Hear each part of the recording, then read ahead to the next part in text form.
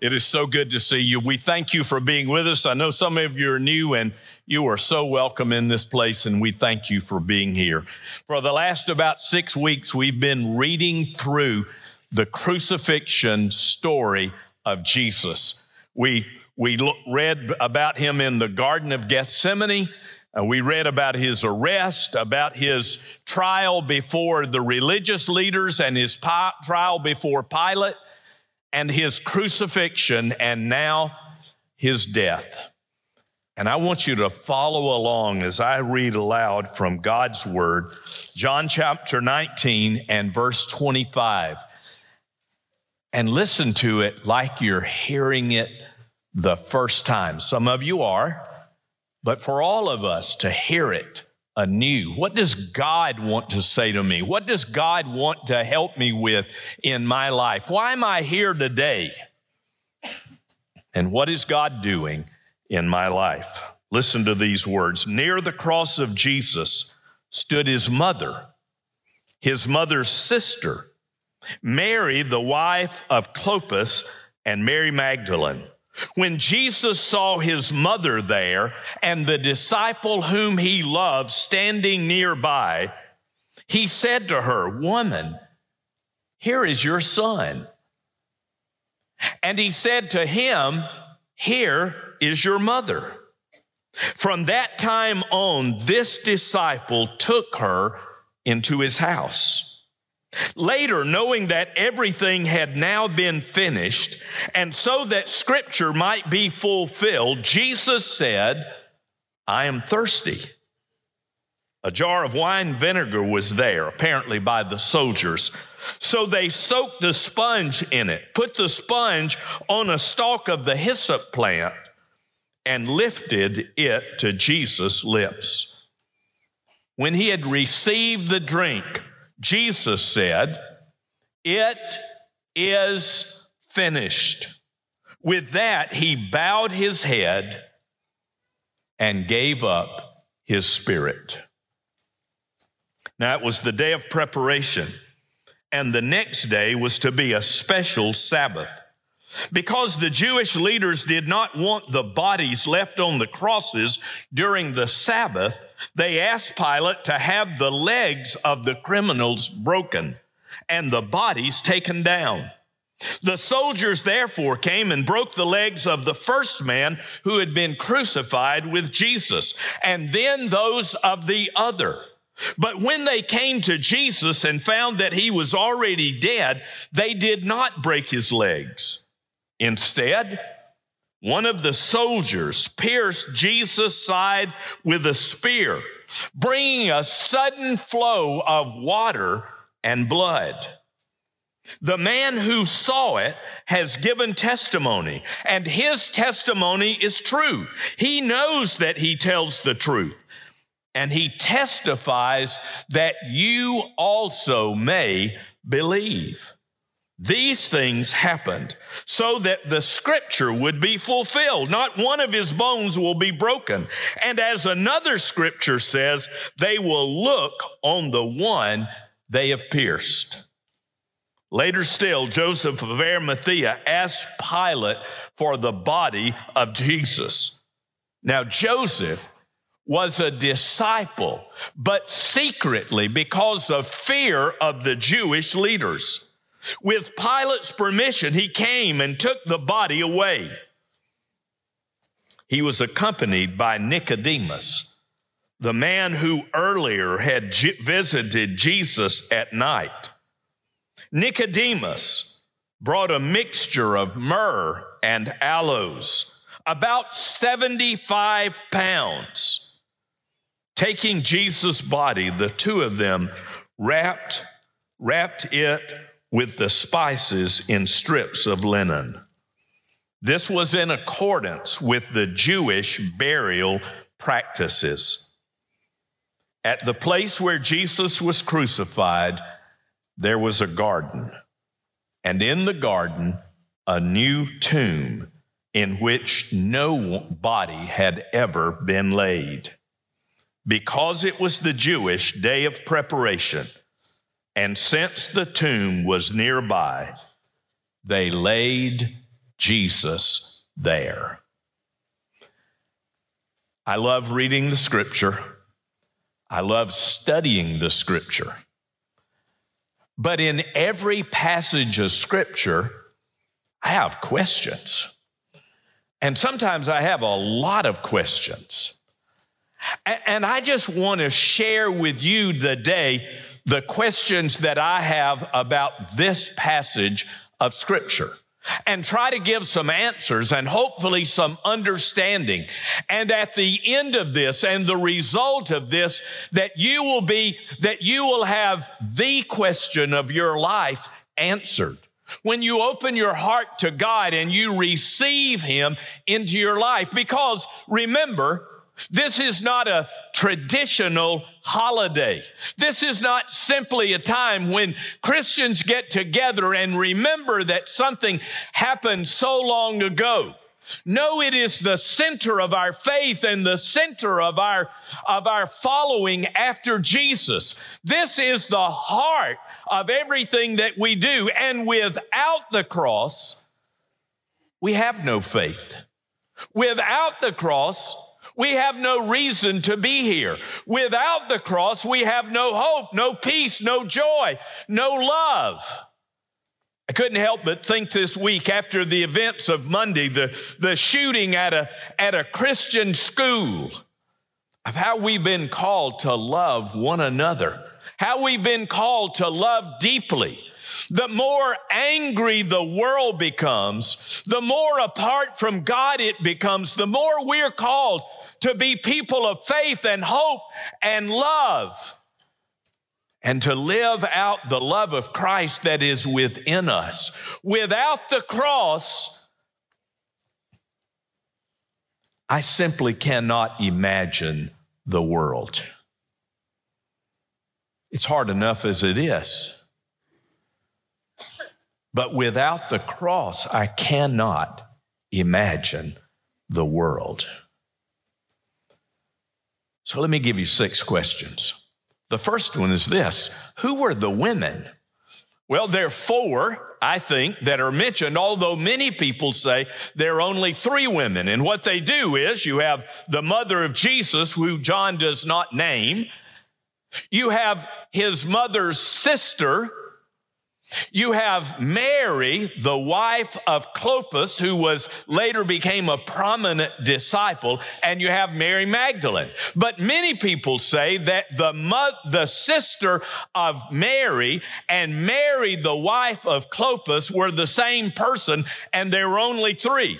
And as strange as it seems to you and me, there are those who think there were only 3. And for that to happen, you've got to assume that somebody named one daughter Mary. If this were George Foreman's family, we would not have a problem with this.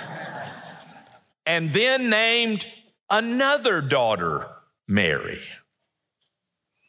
And for all kinds of reasons, I take it as 4 different women. Isn't it interesting, though, that 3 of them are named Mary? Here's what we know about the New Testament time of the people of Israel, that one out of every 4 women were named Mary. They had a great affinity for it. So all of you Marys have a great and wonderful name. These women, what can we say about these women? They were women who loved Jesus. All 4 of the Gospels mention that. And I would really encourage you to go back to Matthew and start reading those last 3 chapters, 25, 26, 27, and then go on to 28 for the resurrection. And just read it, and then move to Mark, a much shorter passage. Read about the crucifixion, and then Luke, and then John. And you start putting that together. It's interesting. Matthew, Mark, and John all named women who were there.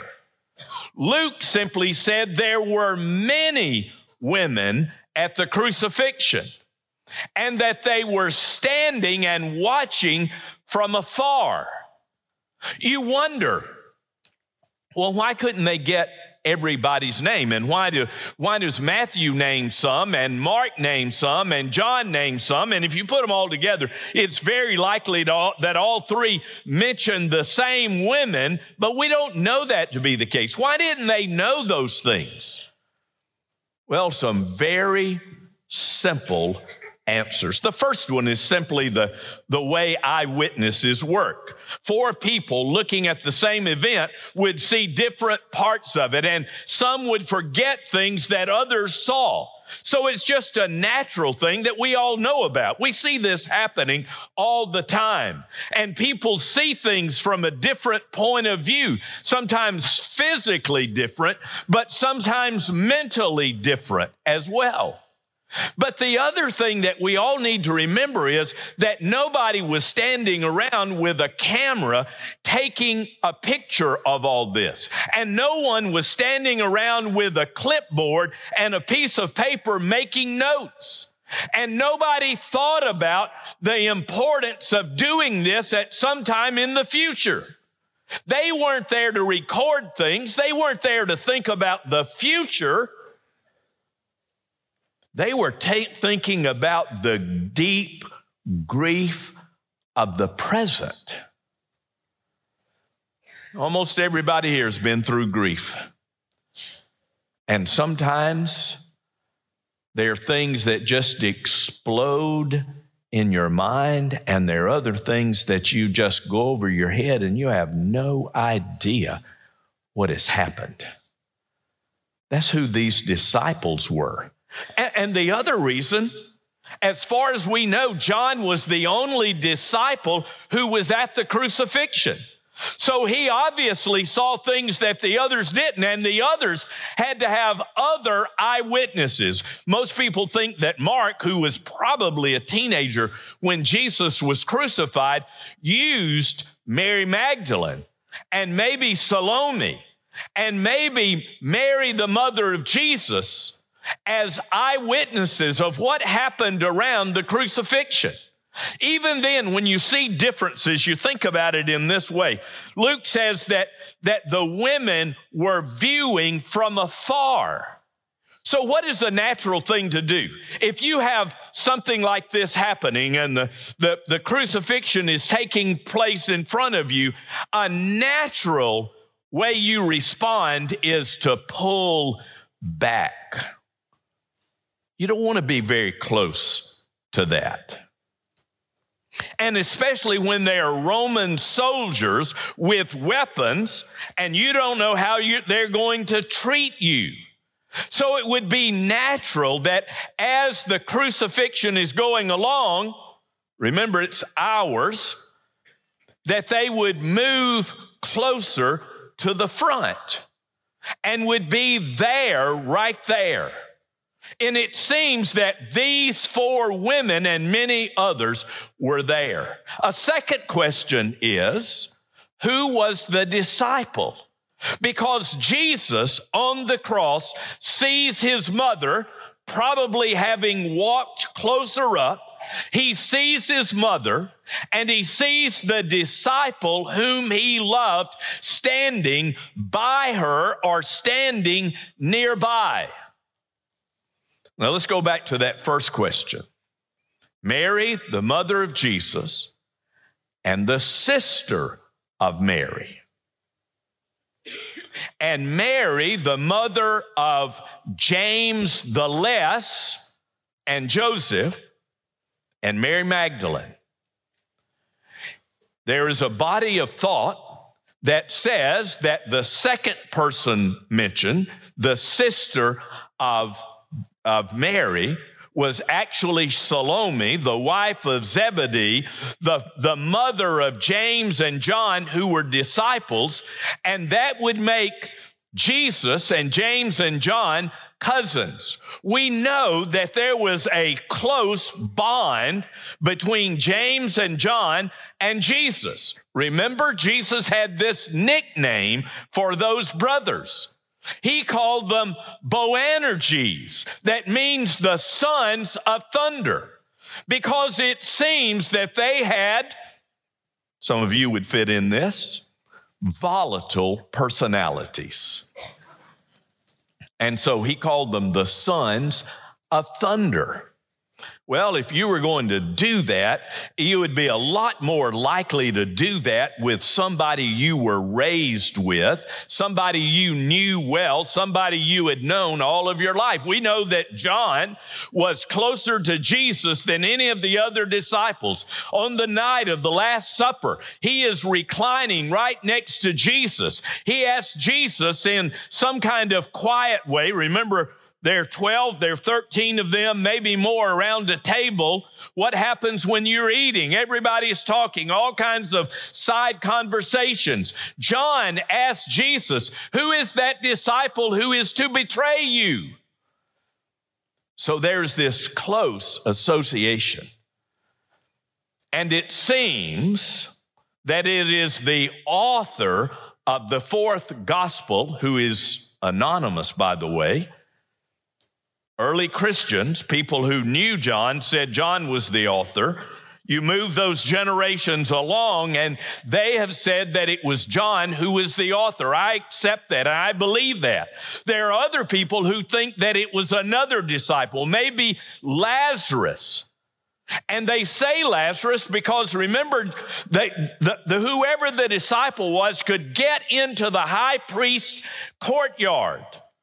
And they wondered, would John be able to do that? But we know that both John and Peter had places to stay during this time in Jerusalem. So it's very possible that John was known by some of the people in the entourage of the high priest.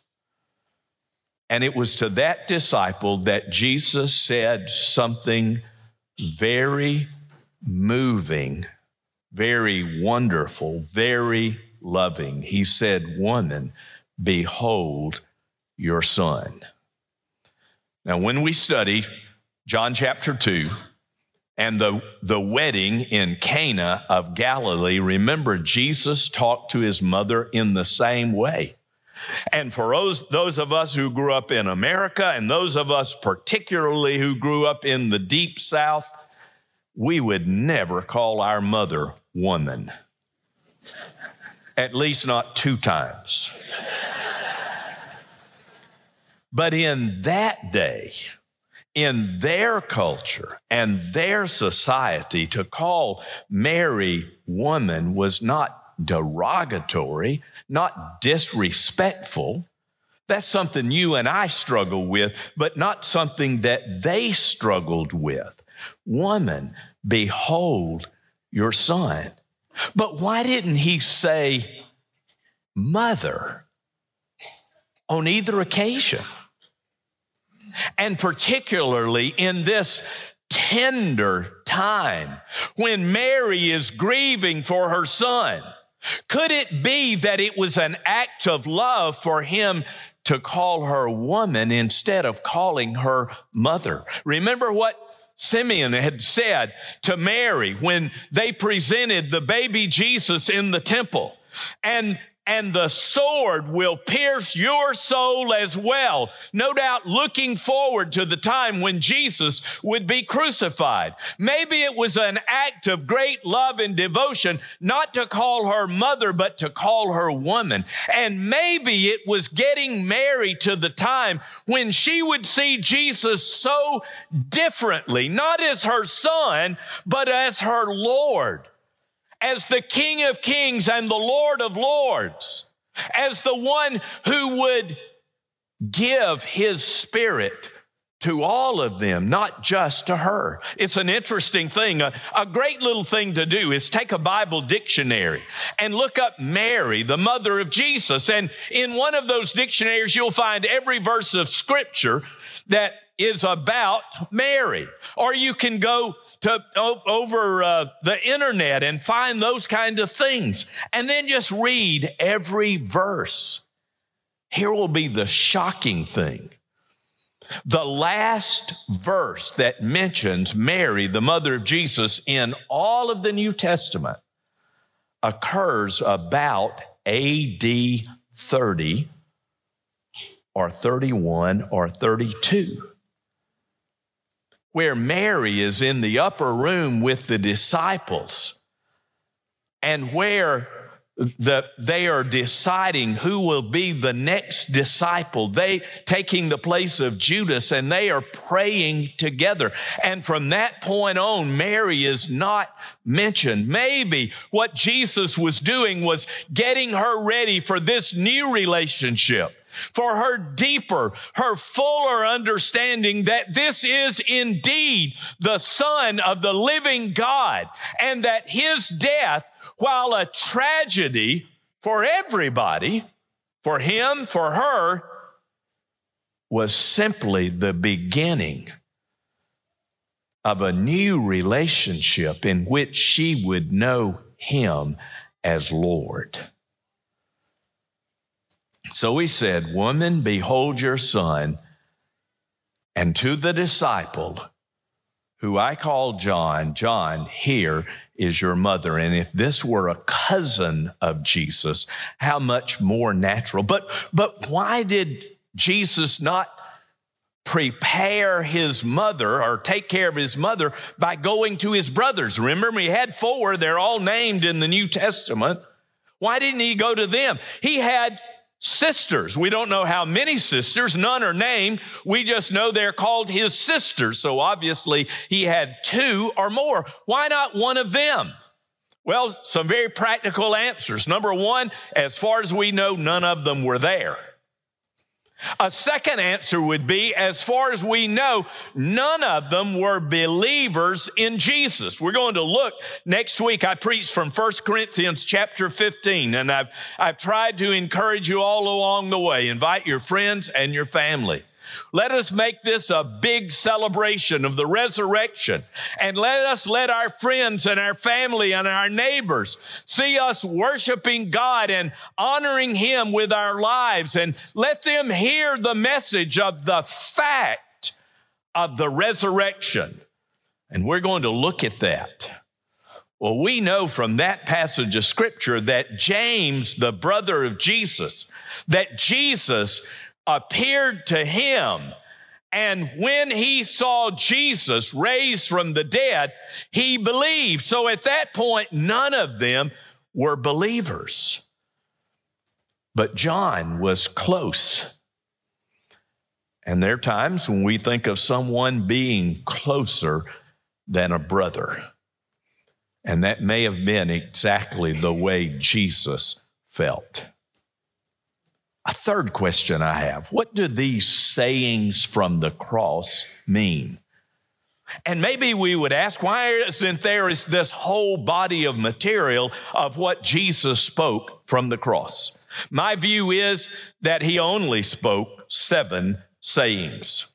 And why would that make sense? By the way, no gospel has all 7. We get the 7 by putting the 4 gospels together. The Gospel of John has 3.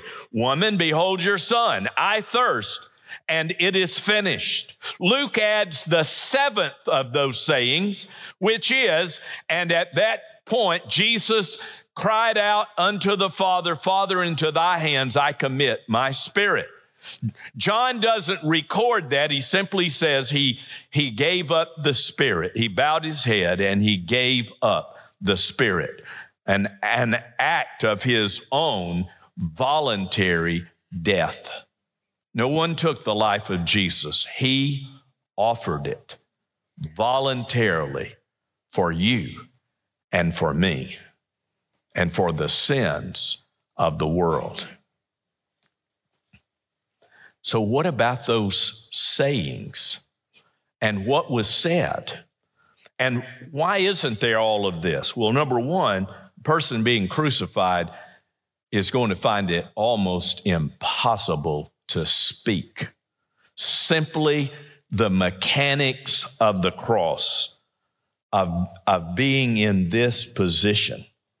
And the loss of blood and bodily fluids would have made the person extremely dehydrated.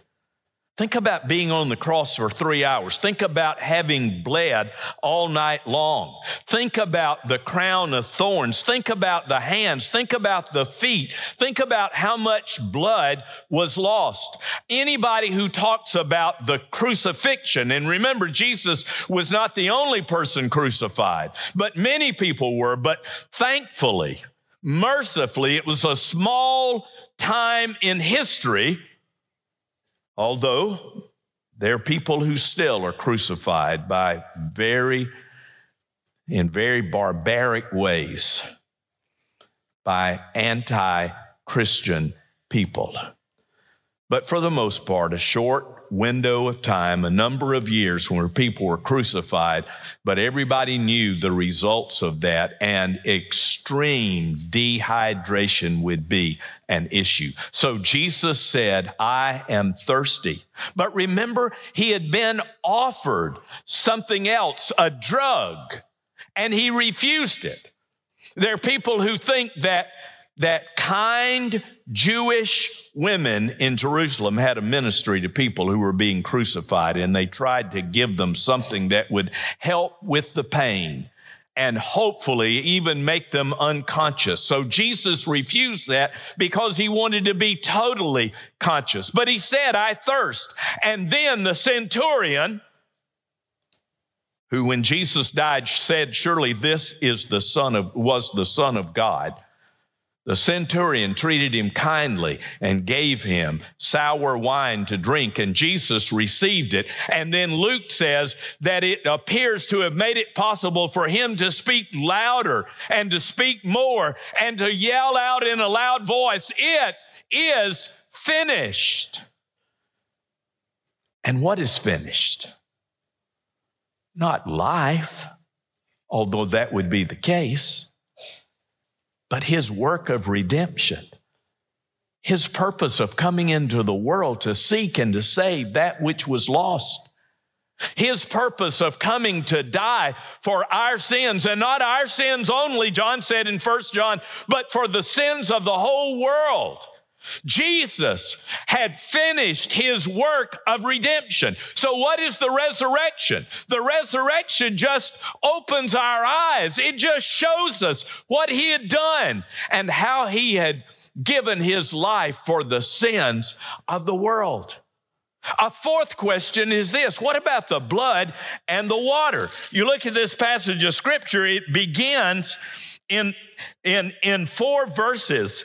And you see that taking place beginning about verse 31. And for 4 verses, he talks about the blood in the water. So why does he make such a big deal about this? It was the day of the preparation for the Sabbath. It was a special Sabbath, the Sabbath of the Passover feast. So the chief leaders didn't want to leave the bodies on the cross. So they asked that the people being crucified would be killed by breaking the legs. What an awful thing to happen, to take a mallet or a piece of iron and break the legs that would throw them into shock. And most people would say it would cause instant death for anybody. And so they did that. But the 2 thieves were still alive, but Jesus had already died. He had said, into thy hands I commit my spirit. John says he bowed his head and he gave up his spirit.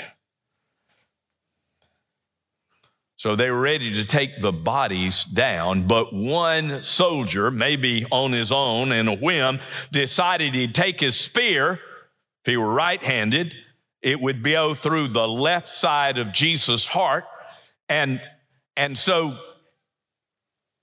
he pierced it, and there came the blood and the water. And everybody's tried to figure out, what does it mean? John talks about it 4 verses here. In 1 John chapter 5, verses 5 and 6, he talks about it again. He said there are 3 witnesses. There's the Spirit, there's the blood, and there's the water. Remember, in Judaism, 2 witnesses were required to confirm something.